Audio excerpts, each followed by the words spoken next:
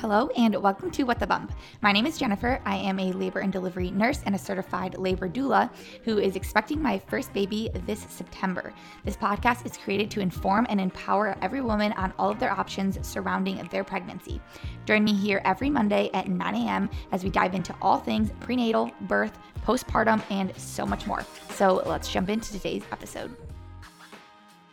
In this episode, Allison Hufford is coming on the podcast to share both of her birth stories. They were vastly different, one of them vaginal and one of them more of an emergent cesarean section.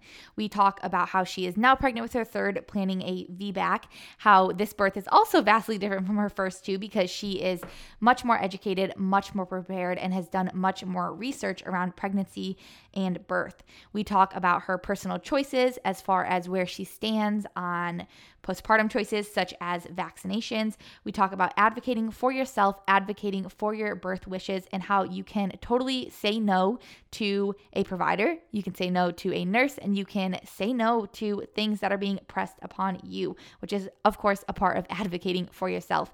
We talk about how she is planning a VBAC and how this pregnancy has also looked a little bit different for her since she is taking a much more natural and holistic approach. So I hope you guys enjoy this episode with Allison. Welcome back to another episode of What the Bump. We have Allison on the podcast to share both of her birth stories. So thank you for coming on the podcast, Allison. I'm excited. Yeah, I am too. And a fun little background, we actually went to high school with each other. So we totally know each other, have a little bit of a background. So if we sound maybe like extra comfortable with each other, that's why. Yeah, it's so crazy. We're both like moms now. I know. Well, soon. Well, I guess I'm technically a mom. Yes, you're a mom. Right. I know people always say, like, especially on Mother's Day, I'm in like a couple due date Facebook groups and they're like, somebody had texted one of the girls who's like around my pregnant, like 20 weeks or whatever, and was like, well, you know, even though you're not a mom today, like, I hope you enjoy your day. And whoo, was she mad. So I know, right? Like, how do you say that? Yeah. Yeah. I guess you're still, I mean, you're carrying life inside of you. You're sacrificing every day for it. You're worrying already. You're taking care of yourself for your baby. You're nesting. You're doing all the things you're a mom already. Yeah. I think I like nest at a baseline of my life though, because I like washed my walls the other day and I just like don't know if that's a normal thing that a human does. But anyways. Okay. So let's talk about you. Tell me how you met your partner. Tell me a little bit about yourself and your family. Okay, so Ryan and I met in actually 6th grade math class we had together, and it's really cute because our math teacher told us we were going to get married one day, and that we had to name our first child Molly after her. We didn't. We had a cat named Molly, but we didn't name our kid named Molly. And so that's when we met. We started dating this summer going into 8th grade. So we were kind of like friends up until then. And we dated off and on through high school. And then we've been dating consistently since 2014.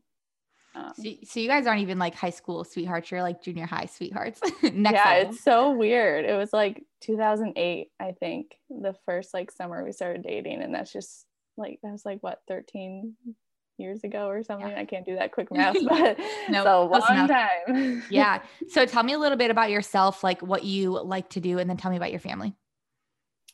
I am a pretty big homebody, but I really enjoy natural living stuff. I enjoy cooking from scratch. I enjoy gardening and homeschooling and getting involved with my church. Okay. And my family and I, we like to travel together. We also love doing outside projects together. And yeah, we still live in our little hometown that Ryan and I grew up in. So it's fun to see my kids growing up here too. And what are the ages and the names of your two kids? Abigail is 4 years old. She'll be 5 in September. And Wesley is 2. He'll be 3 in October. And you said you homeschooled them? I homeschooled Abigail this year, and she'll be going to a private school through our church in the fall. Okay. Do you plan on like homeschooling them through high school and junior high, or letting them, like, are you going to do public? We will not do public. That's just a personal choice we made. But this program that is through our church, it incorporates homeschool. So she goes to school well, because of how young she is, she'll go to school 2 days a week. And then when she gets, I think, the next grade, she'll go 3 days a week. And then the other 2 days, they send me like a curriculum to do at home with her. So she's still doing like 5 days of work, but it's like homeschool and at church. So that goes up until 6th grade. And then I'll either continue homeschooling or send her to like a Toledo Christian school here like locally. Yeah. I'm always curious about like people who homeschool because I think I would love to do it myself. Honestly, that's not something I'm thinking about just yet, but it's definitely like something that I've just always kind of like envisioned myself doing. I just think it's really cool. And especially, like obviously I still want to like involve them with sports and like, things like that. I don't want to like shelter them and just homeschool, but I don't know. I just think homeschooling is like a really cool and interesting thing. Yeah, it was definitely something that I always knew I wanted to do. And this year was really fun, even though she's still young. But I'm the type of person that like needs to be almost like told what to do. Mm-hmm. Like the freedom that comes with homeschooling is like really great, but it's also like not so great for someone like with a personality like me, where like I'm just like kind of lazy at times. So I'm really excited. Like, let's just hang out today. Yeah, let's go look at some bugs or something. Call it science class. Yeah. So I'm really excited to like be told what to do, but like still have that one-on-one like relationship with her and whatnot. So we're going to talk about both of your births with those two today. And you are currently pregnant with your third, correct? Yes, I am. Okay. And how many weeks are you? I am 19 weeks. Awesome. So we're going to talk about your other two births today, but then I will expect to have you back after you have this little girl. Of course. And that way we can kind of hear that birth story as well. So talking about your first birth, how did you find out you were pregnant? Like, were you guys trying or did it kind of surprise you? It really surprised us because I was on birth control. I had been on birth control since my freshman year of high school. And so that was like 6 years I was on birth control, and I was put on a Z-Pak for like a sinus infection, and literally for like 7 days, and I got pregnant during that time because it canceled out my birth control. Yeah, they don't let you know that. Listen, I am in healthcare. I am a grown woman and I didn't even know that was a thing. Yeah, no, they told me after it happened. You're like, obviously it. Yeah. Which I was still seeing my pediatrician. So I don't know if that's why he didn't mention it or what. So how old were you? That was 2015. So I found out when I was 20, but I was technically 19 when I got pregnant. And did you like miss your period, or how exactly did you even think like to test yourself for being pregnant? Well, I actually thought I had appendicitis. And so I was in a lot of pain, and my mother-in-law now took me to the ER, and I ended up having cysts, and they also told me I was pregnant. So then like they brought in the ultrasound machine and made sure that like the baby was there, and I was going on like 5 weeks. So they like saw the sac, but they're like, we don't know like if it's there or, you know what I mean? So yeah, that's how I found out. I thought I had appendicitis, and turned out I had a cyst that ruptured, and I was pregnant. Were you like in complete shock? I mean, what were you feeling? I was speechless. Ryan at the time was working 12s. So I was like, this was early in the morning. So I was already like preparing, like how am I going to tell him? And his mom's with me. So like, she's like, I need to leave for a little bit. Like she had to like walk out and just like process everything. And I processed it, and I like called my friend, and just, it was a lot to take in, but overall it was obviously like a blessing. Yes. Big blessing for sure. So how was that pregnancy? Like, did you have any complications with the pregnancy? Kind of take me through how that first pregnancy was for you. So from when I found out around 5 weeks until probably the first couple weeks of the second trimester, I was going through a lot of bleeding. So I was I was bleeding a lot. I went to the ER 2 different times. One time was for my bleeding, like to make sure everything was okay. The second time was for fluids because I also was struggling with nausea and vomiting like into the second trimester. Just it was really bad. So that was the first and like second half of the second trimester, and then after that it was pretty much smooth sailing and got to enjoy it more. So why were you bleeding in the first trimester? Did they ever like give you a reason? Not really. No, they didn't really tell me. They said that it was sometimes like normal for like first pregnancies to cause bleeding, but I mean, I was like consistently bleeding, and they didn't know if it was because of my cyst. They also like thought they saw like another sac, so they didn't know if like one didn't make it and like Abigail did, or so I really don't know what the reasoning was, but it did clear up eventually. And yeah. How many like weeks did you bleed for, would you say? Probably like a month or so. Yeah. And it wasn't like straight through, but like I would have like 3 days of like heavy like bleeding. I even, when I went to the ER, it was because I passed like some clots. Wow. Yeah, which it was really weird. I mean, I have heavy periods normally, so that was like really worrying me because I'm like, am I miscarrying and like losing my period or what?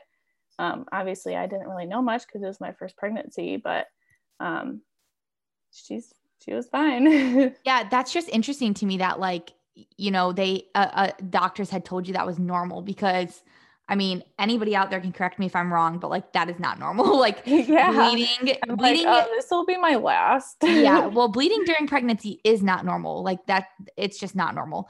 And especially bleeding clots and bleeding consistently for a month. I don't know any provider who would tell somebody that that's normal. So that's shocking to me.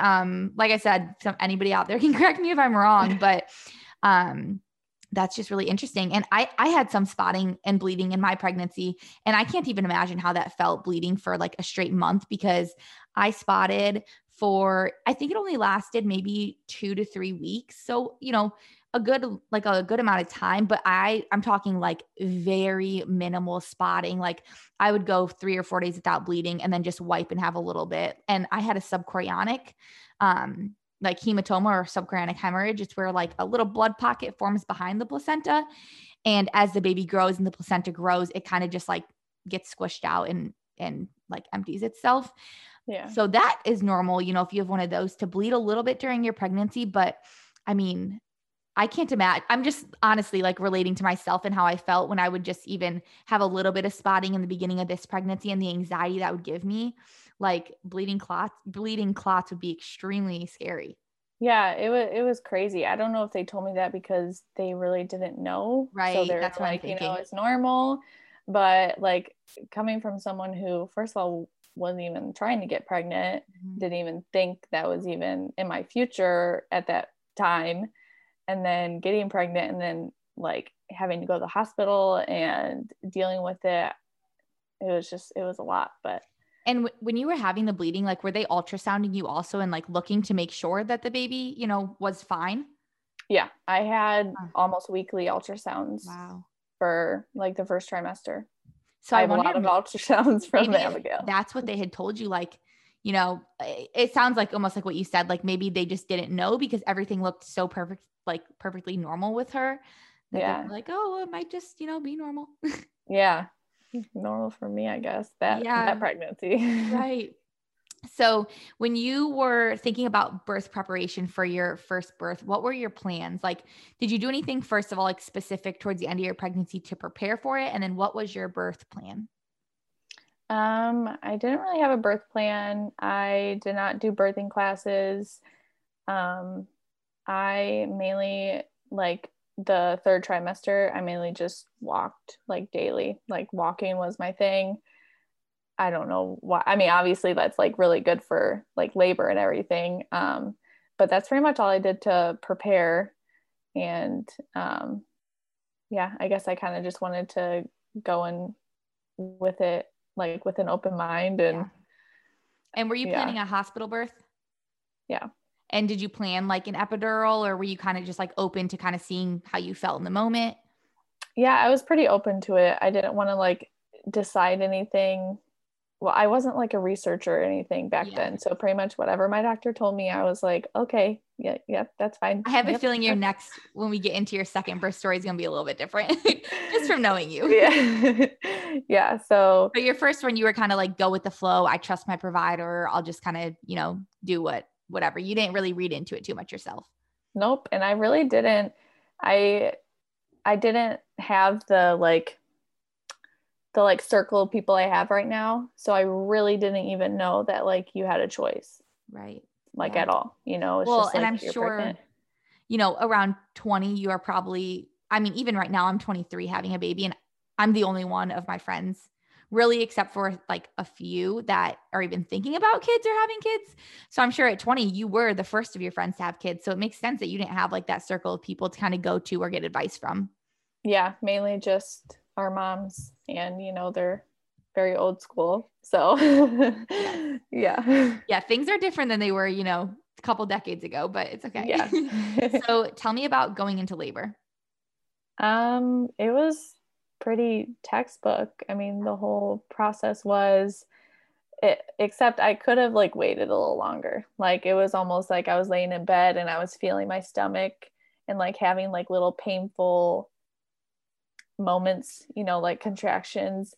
And I'm like, oh, it's time to go. And Yeah. like totally calm, like not even really in pain or anything. And I got there and I mean, I was only like 3 dilated, so I could have waited. But yeah, it was pretty much just went into labor naturally. And yep. Yeah. And how was labor for you? Like, you got to the hospital, they said you were 3 centimeters. I'm sure they ended up admitting you. And then how did things go from there? Pretty smoothly. Yeah.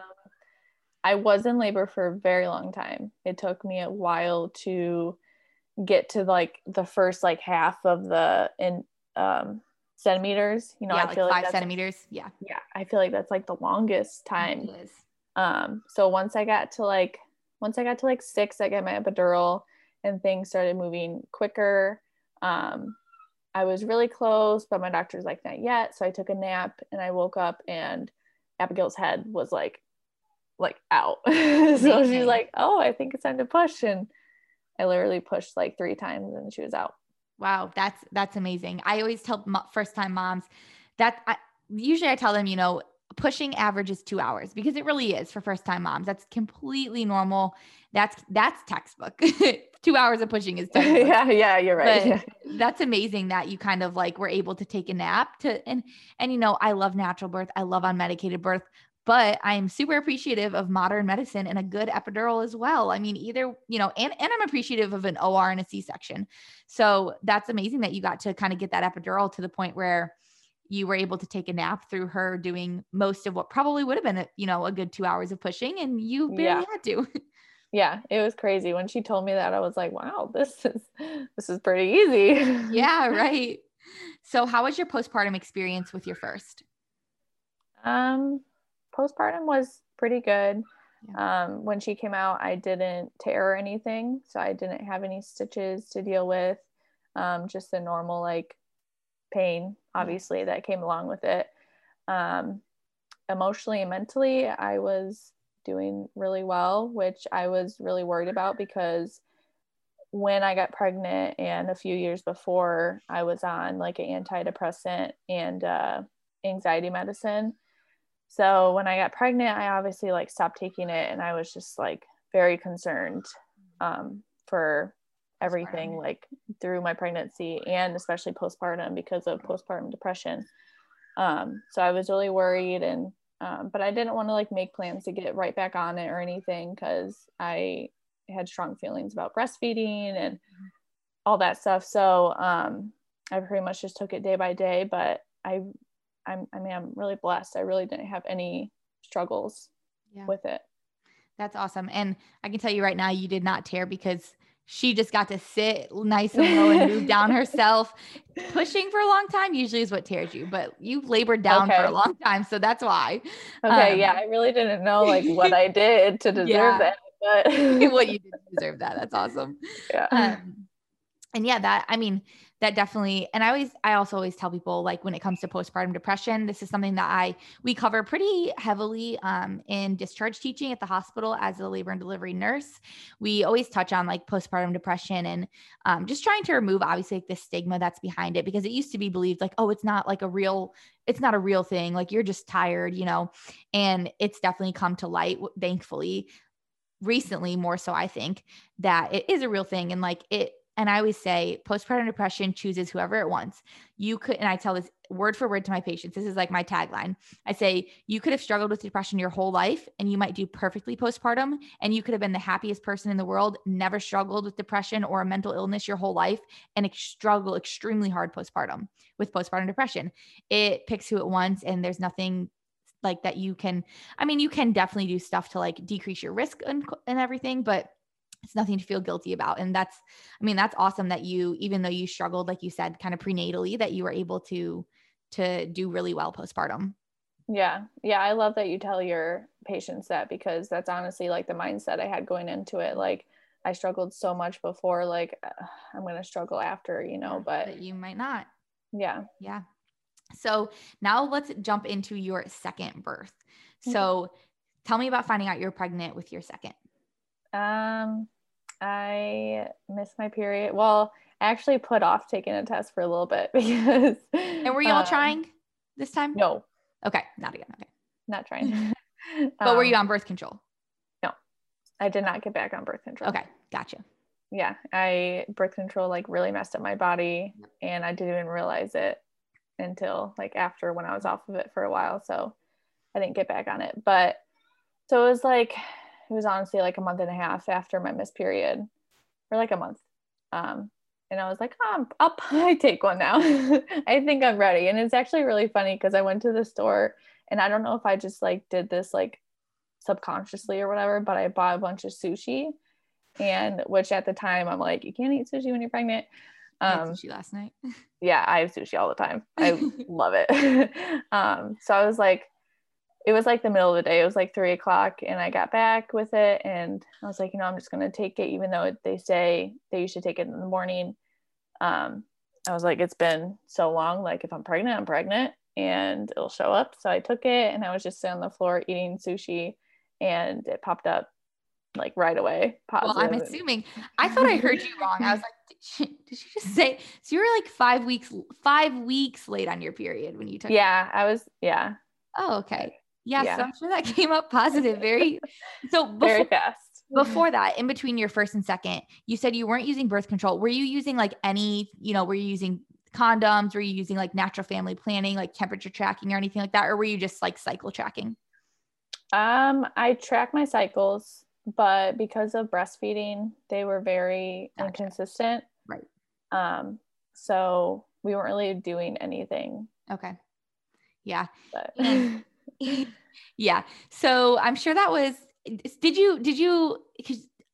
so you were 5 weeks past the period. Did you have any symptoms at the time that you took the test, or no, you were just like, okay, so not yet. No symptoms. And just a side note, what we said about sushi, do your own research, take the advice of your OB. Don't take the advice of us. This is not a medical podcast, but I will tell you that very generic websites like, what's the one? It's like parenting.org or parents.com or parent.org just published an article recently by the OB at Harvard stating how sushi is actually considered very safe in pregnancy. Women in Asia eat it all the time. It does not actually have the capability to harbor many harmful bacteria. So just side note, don't take our advice, do your own research, talk to your OB, make an educated, informed decision yourself.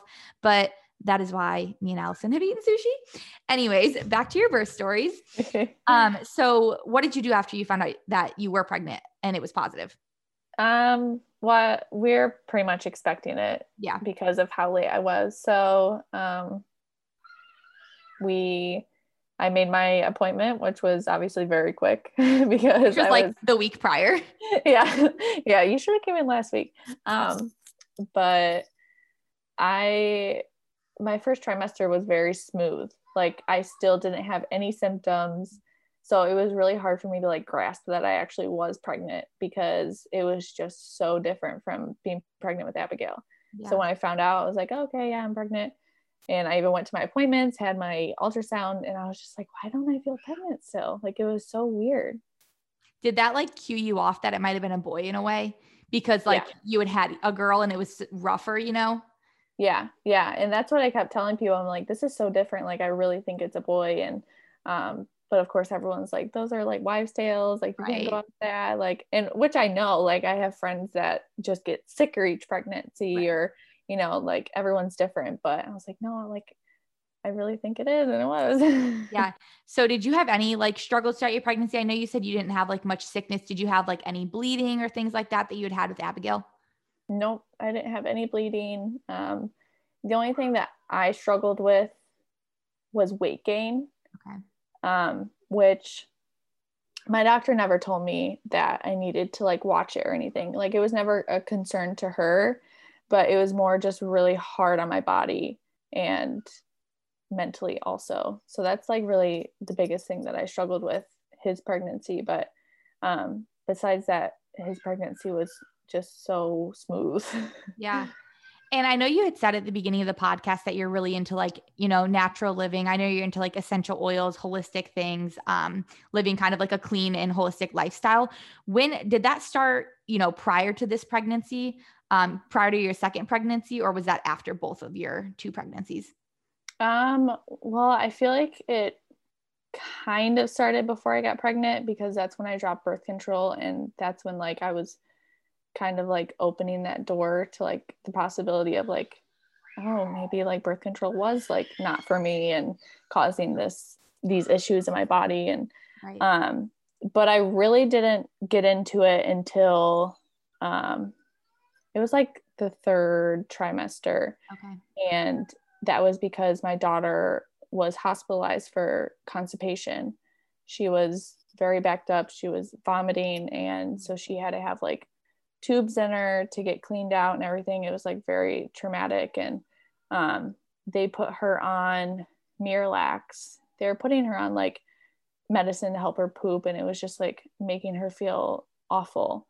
So that's when I was like, she can't like live on this medicine. And my friend Hannah, she gave me a tummy oil for Abigail and was like, just try this and try like juices and incorporating more like fiber and all the things like natural fiber and stuff that you find in food.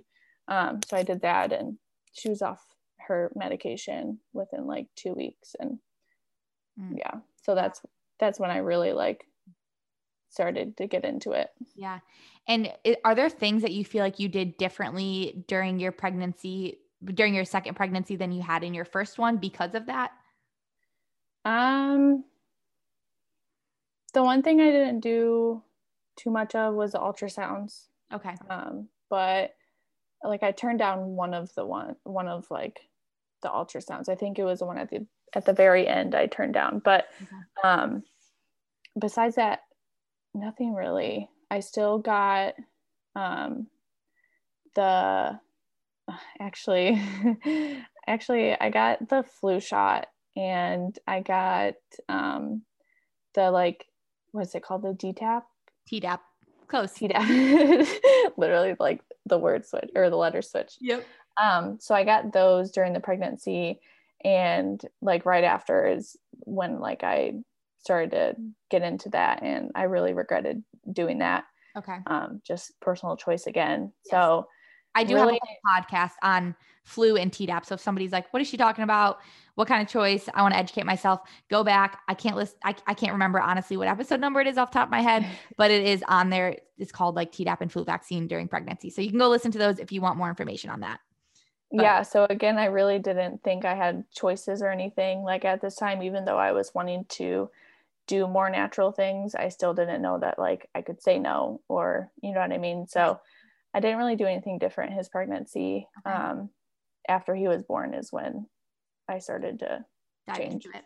Yeah. So what was your birth plan or birth preparation with him? Was it any different? Like, I know you said you kind of more so dived into it after, but for his birth, were you planning anything different than Abigail's, or did you kind of want to do the same thing, kind of like a smooth textbook labor, epidural, and birth?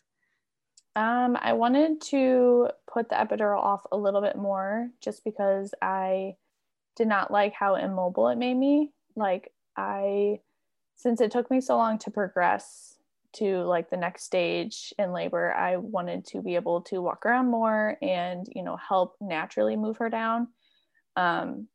So that's something that I wanted to try to hold off with Wes is the epidural. But besides that, I really wanted to kind of do things the same way because everything was so smooth. But actually, my last appointment with my OB, she told me that she was going out of town the week I was due. And I was like measuring like 2 weeks ahead. And she was like, I think Wesley's like very big. And so I would like to be there for your delivery. And so she scheduled me to be induced. And I highly, highly, highly regret that. Yeah. But this was, you probably thought, did you think you had a choice in it, or, you were able to talk about it, or were you just like, okay, it's what she recommends, I have to do it. Yeah. Okay. Yep. So how was that then? How was, technically not, I don't want to say like you didn't go into labor, but how was your induction? What did that look like from when you arrived at the hospital? Honestly, I mean, this is the only experience I know of because, it was my experience, but it was a mess from the beginning. It was just very slow and it was very painful. And I feel like they had to keep giving me like new stuff or like upping my doses. And yeah, it was just very painful and still was not like progressing.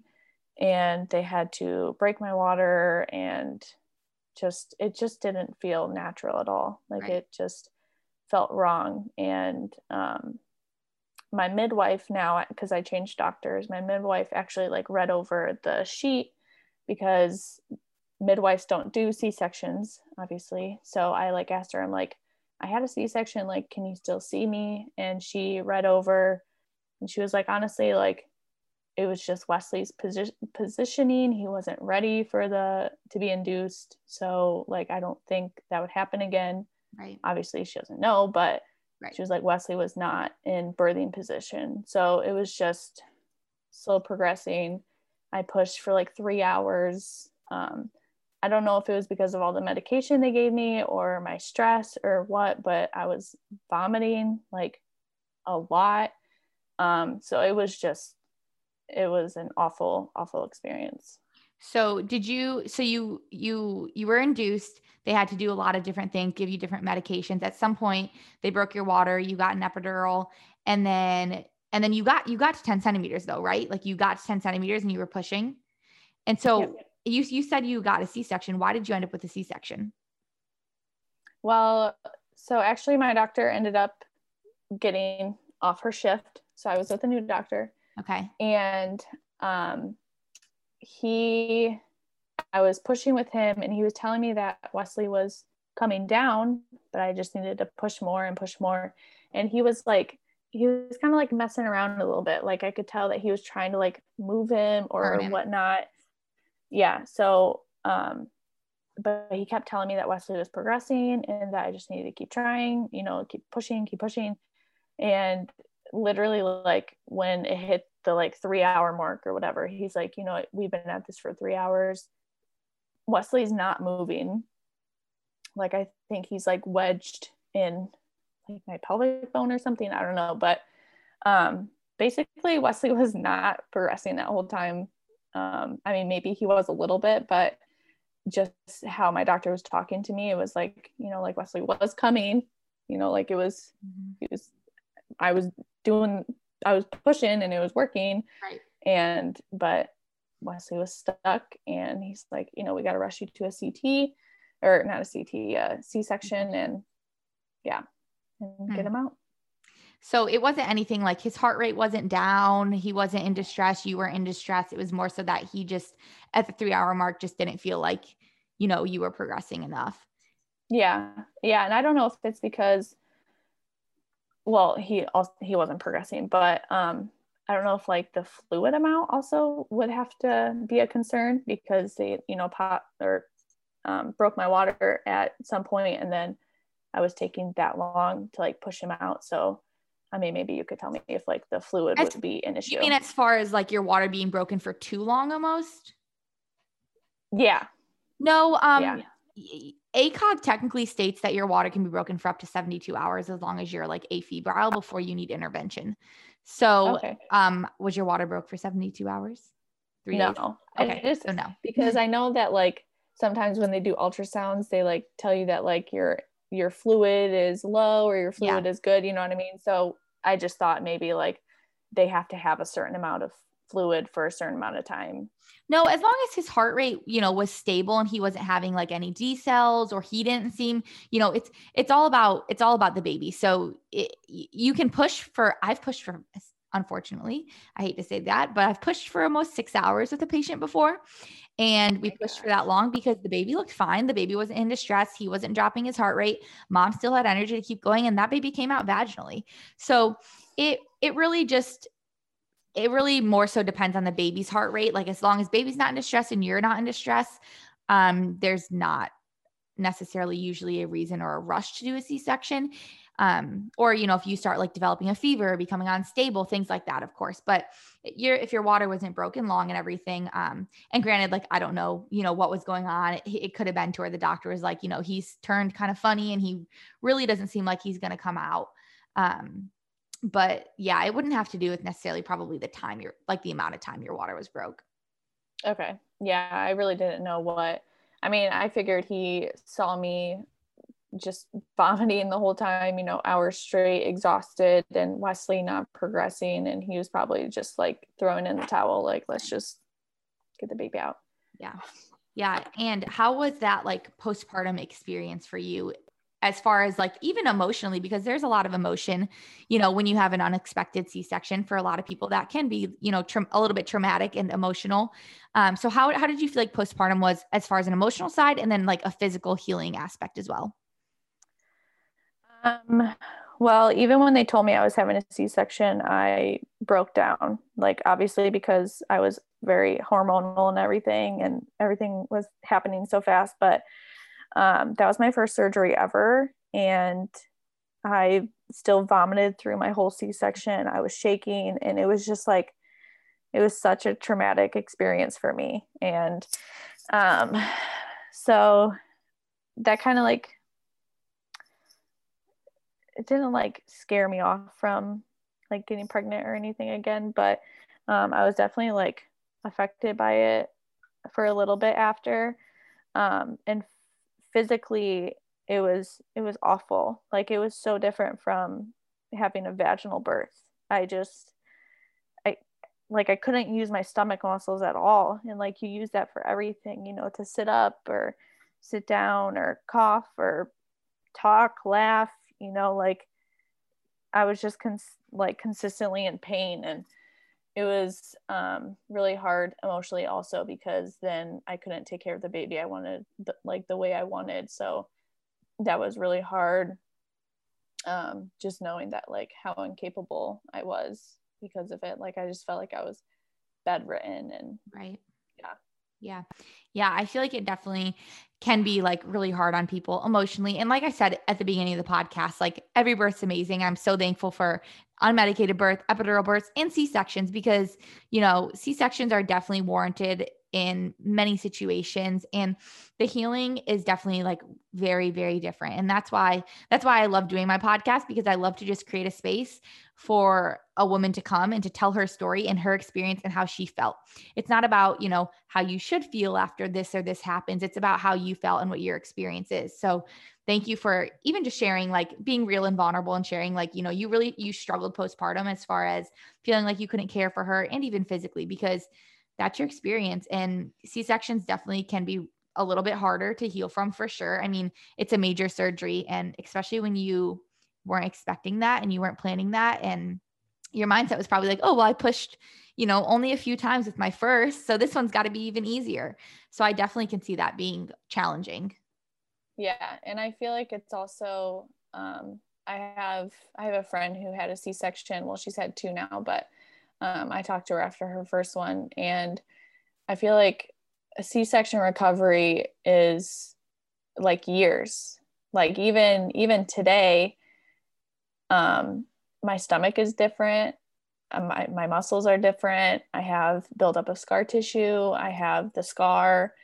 Um, and like, of course you're thankful because it brought you your baby, but it's also like such a conflicting mental game because it just like kind of, not like, it doesn't ruin your body. Of course it doesn't ruin your body, but it's just, it really changes your body from Yes. when, if you have like a vaginal birth, if you tear or whatever, you go through the months of recovery, and then Yeah. that's your It's very true. Yeah. yeah. And So I feel like a lot of women also deal with like a mental aspect of like almost feeling like they failed.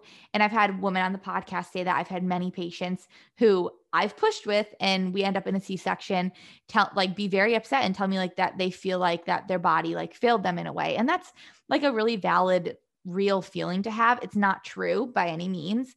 It's not true at all. Like, you can't control. There are so many things out of our control. I mean, labor is out of our control. We couldn't control that. His head was maybe turned a little bit to a wrong way to where it didn't slide through the pelvis, or, we can't control birth in general, but it's still like a very, very valid feeling. yeah. Yeah. I was not expecting everything that came along with it at all. Like, I had little knowledge to a C-section, and obviously I was not planning to have one at all, but just postpartum just kind of blew my mind of Right. just what women go through. Right. And the healing and everything like that. Yeah.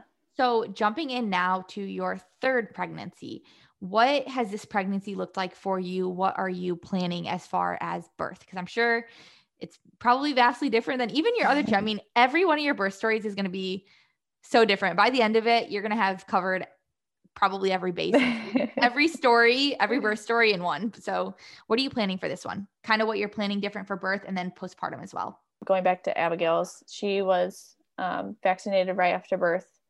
I don't even know what well, I know a few that they get in the hospital, but at the time I was just like, yeah, give her whatever. Wesley is when I started more natural stuff. So he did not get anything. He did not get circumcised either. And then going into this pregnancy, I changed doctors. I'm with a midwife now, which I'm really happy with. Yeah, that's awesome. I did have I'm still doing ultrasounds. I did have my first ultrasound. I will get one at 20 weeks. And depending on how my midwife feels, maybe because of Wesley's position, I will get the last one. I'm not like totally opposed to ultrasounds. I know that, it's better for you not to. But after Wesley, I think I probably will do the ultrasounds. I will not do any vaccinations for myself this pregnancy, and Wesley will not, or Amelia will not get any. As for birth, I am going to try and labor at home as much as possible. I am not having a home birth. I'm going to do it at the hospital, Flower Hospital. I'm going to try naturally. I'm not going to make up my mind of not taking anything for it, just because I don't know. I feel like if I choose, like right now, not to have any medication, and then if I feel like I need it, I feel like I would like get down on myself. Yep. So I'm just going to be open to it. Yes. Obviously, I'm going to go in with it strong, and I can do it. And that's a great mindset to have. Like, I'm not going to say I will not get an epidural, but I'm going to try my best to have an unmedicated birth. And if I get an epidural, I get an epidural. That truly like is a very healthy and a very good point to be at. Yeah, because I feel like if I'm here telling people like, no, I'm not going to get one, I'm not going to get one. And then like in the hospital, if I'm like really struggling. Like I feel like mentally with everything happening, I would just like break down, like, but I said I wasn't gonna get one. Yeah. Like, No I need for can't that. get in. Yeah. So, and I'm planning a VBAC. Yes. So, I need to look more into that. But Yes. my There are midwife, some very good podcasts.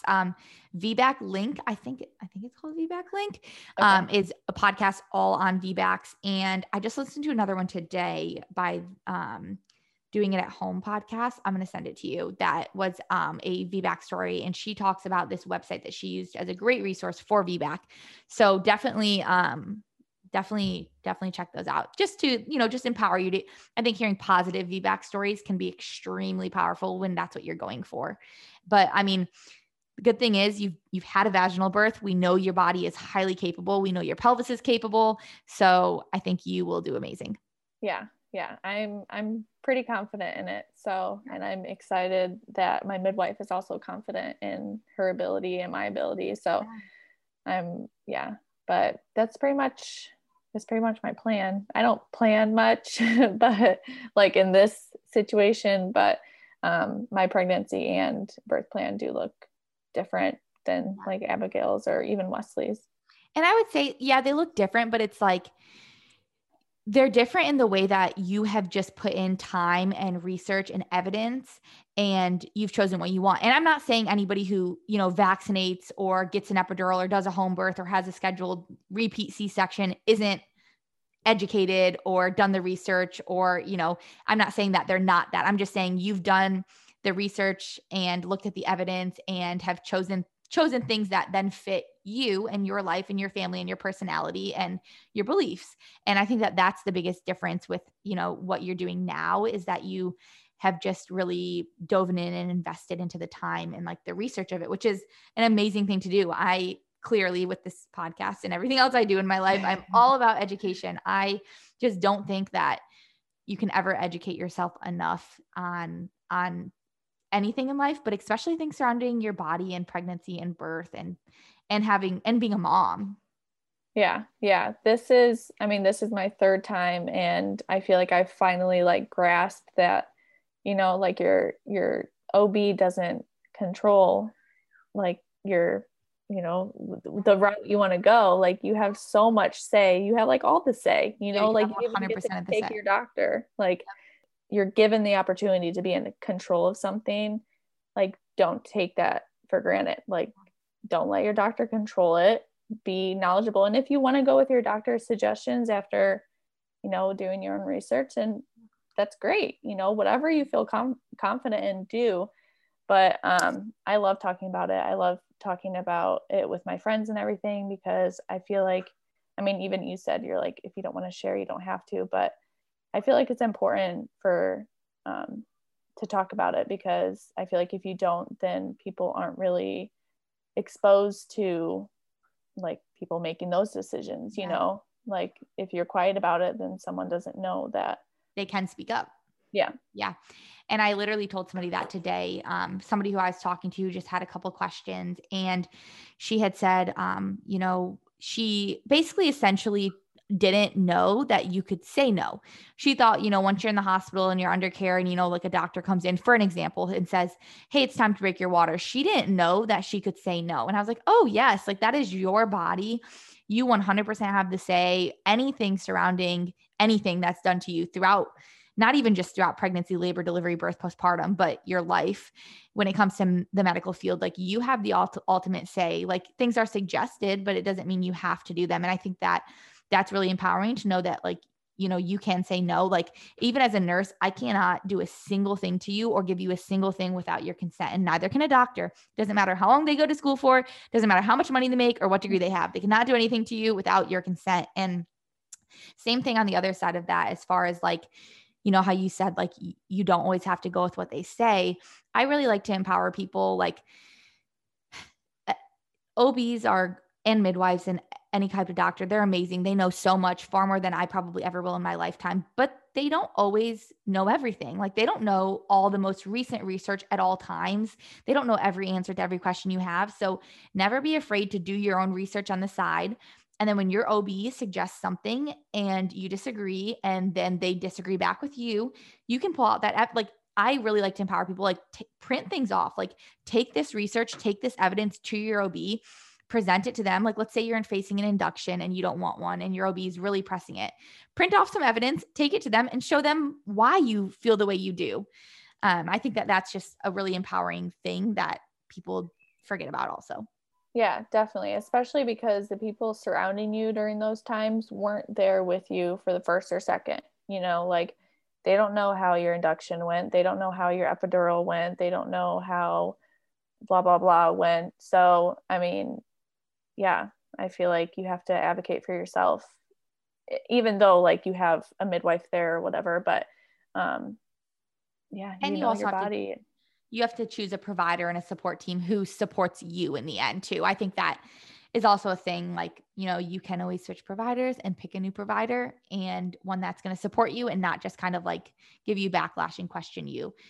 Even when it comes to things about like vaccinating, like, that is your choice. And if you need to present a pediatrician with some up-to-date evidence, just to get them to, you don't need them to change their mind, but just to get them to respect yours, if that makes sense.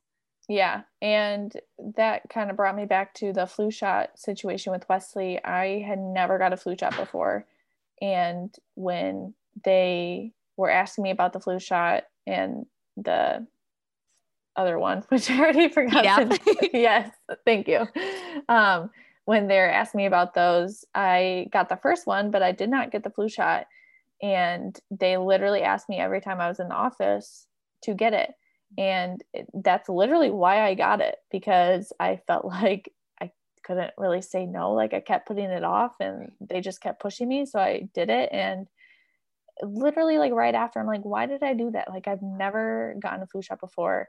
I don't like support that, Right. like I don't give my kids it. Ryan doesn't get it. It's just a personal choice. And I don't know why I gave in, but it's just like, I feel sometimes so little in those situations where I feel like the decisions are already made for me. Right. Yeah. And I think it's all about like, it all comes back to like, the education, because like, I'll be transparent with you. I get really irked in the hospital when somebody like refuses a ton of things, but they can't even tell me a single reason why. So if you're going to refuse vaccines or refuse a certain aspect of your care, I just want people to feel empowered and educated, because I think education is power. And if you can tell me why you don't want it, or I don't know, I just think it makes all the difference, rather than just being like, no, I'm not going to give, I'm not going to do A, B, C, D, E, F, G, or let you do A, B, C, D, E, F, G to my newborn because, like, just because. Yeah. That doesn't make any sense. So I think there's definitely like a happy median, and I'm all for like, advocating for yourself and your beliefs and your wishes and what you want. And that is why I like to hear birth stories and tell birth stories and do all this education, because I just like people to know their options. Yeah, absolutely. So tell me, do you have your top 2 like tips or bits of advice for new moms or soon to be moms? It's very overwhelming, like all the information, all the different things that come along with pregnancy and whatnot. And things may not change your mind, but put in the time to research everything. Like, yes, there's a lot. Yes, it's very overwhelming, but I mean, I have regrets with each of my pregnancies. So I just really wish I would have like fully engaged myself in everything before I had my births and whatnot. But yeah, basically just put in all the time you can, Yeah. read. Knowledge is power. Yep. And also be very open to anything happening in that room, because things will not always go the way you think they will, even if you're like, oh, this is my second, I already had one. Like, no, every single pregnancy is completely different. Yes, I could not agree more. Very true. So where can people find you and connect with you? I'm on Instagram. My Instagram handle thing, is that what they're called? Yep, Instagram handle. You're not that old. Sometimes I feel old with TikTok and everything. It's Allison Hufford blog. Okay. That is my Instagram. Yeah. Awesome. All right. So people can find you over there, and I will link that in the show notes for this podcast as well. But Allison, thank you for coming on the podcast and sharing both of your birth stories. I'm extremely excited and hopeful for your third. And I am excited to also have you back in a good few months to tell that birth story. Yes. Thank you for having me. I love talking babies and births and pregnancy. Well, so do I. So that's good. Thank you for listening to another episode of What the Bump. Make sure to follow us over on Instagram at WhatTheBumpCLT. Check out our website, whatthebumpclt.com. Make sure to leave a review on iTunes, Apple Podcasts, or whatever platform you are listening on. And tune in every Monday at 9 a.m. for a new episode. Remember that this podcast is for educational purposes only. I will see you next week in the next episode.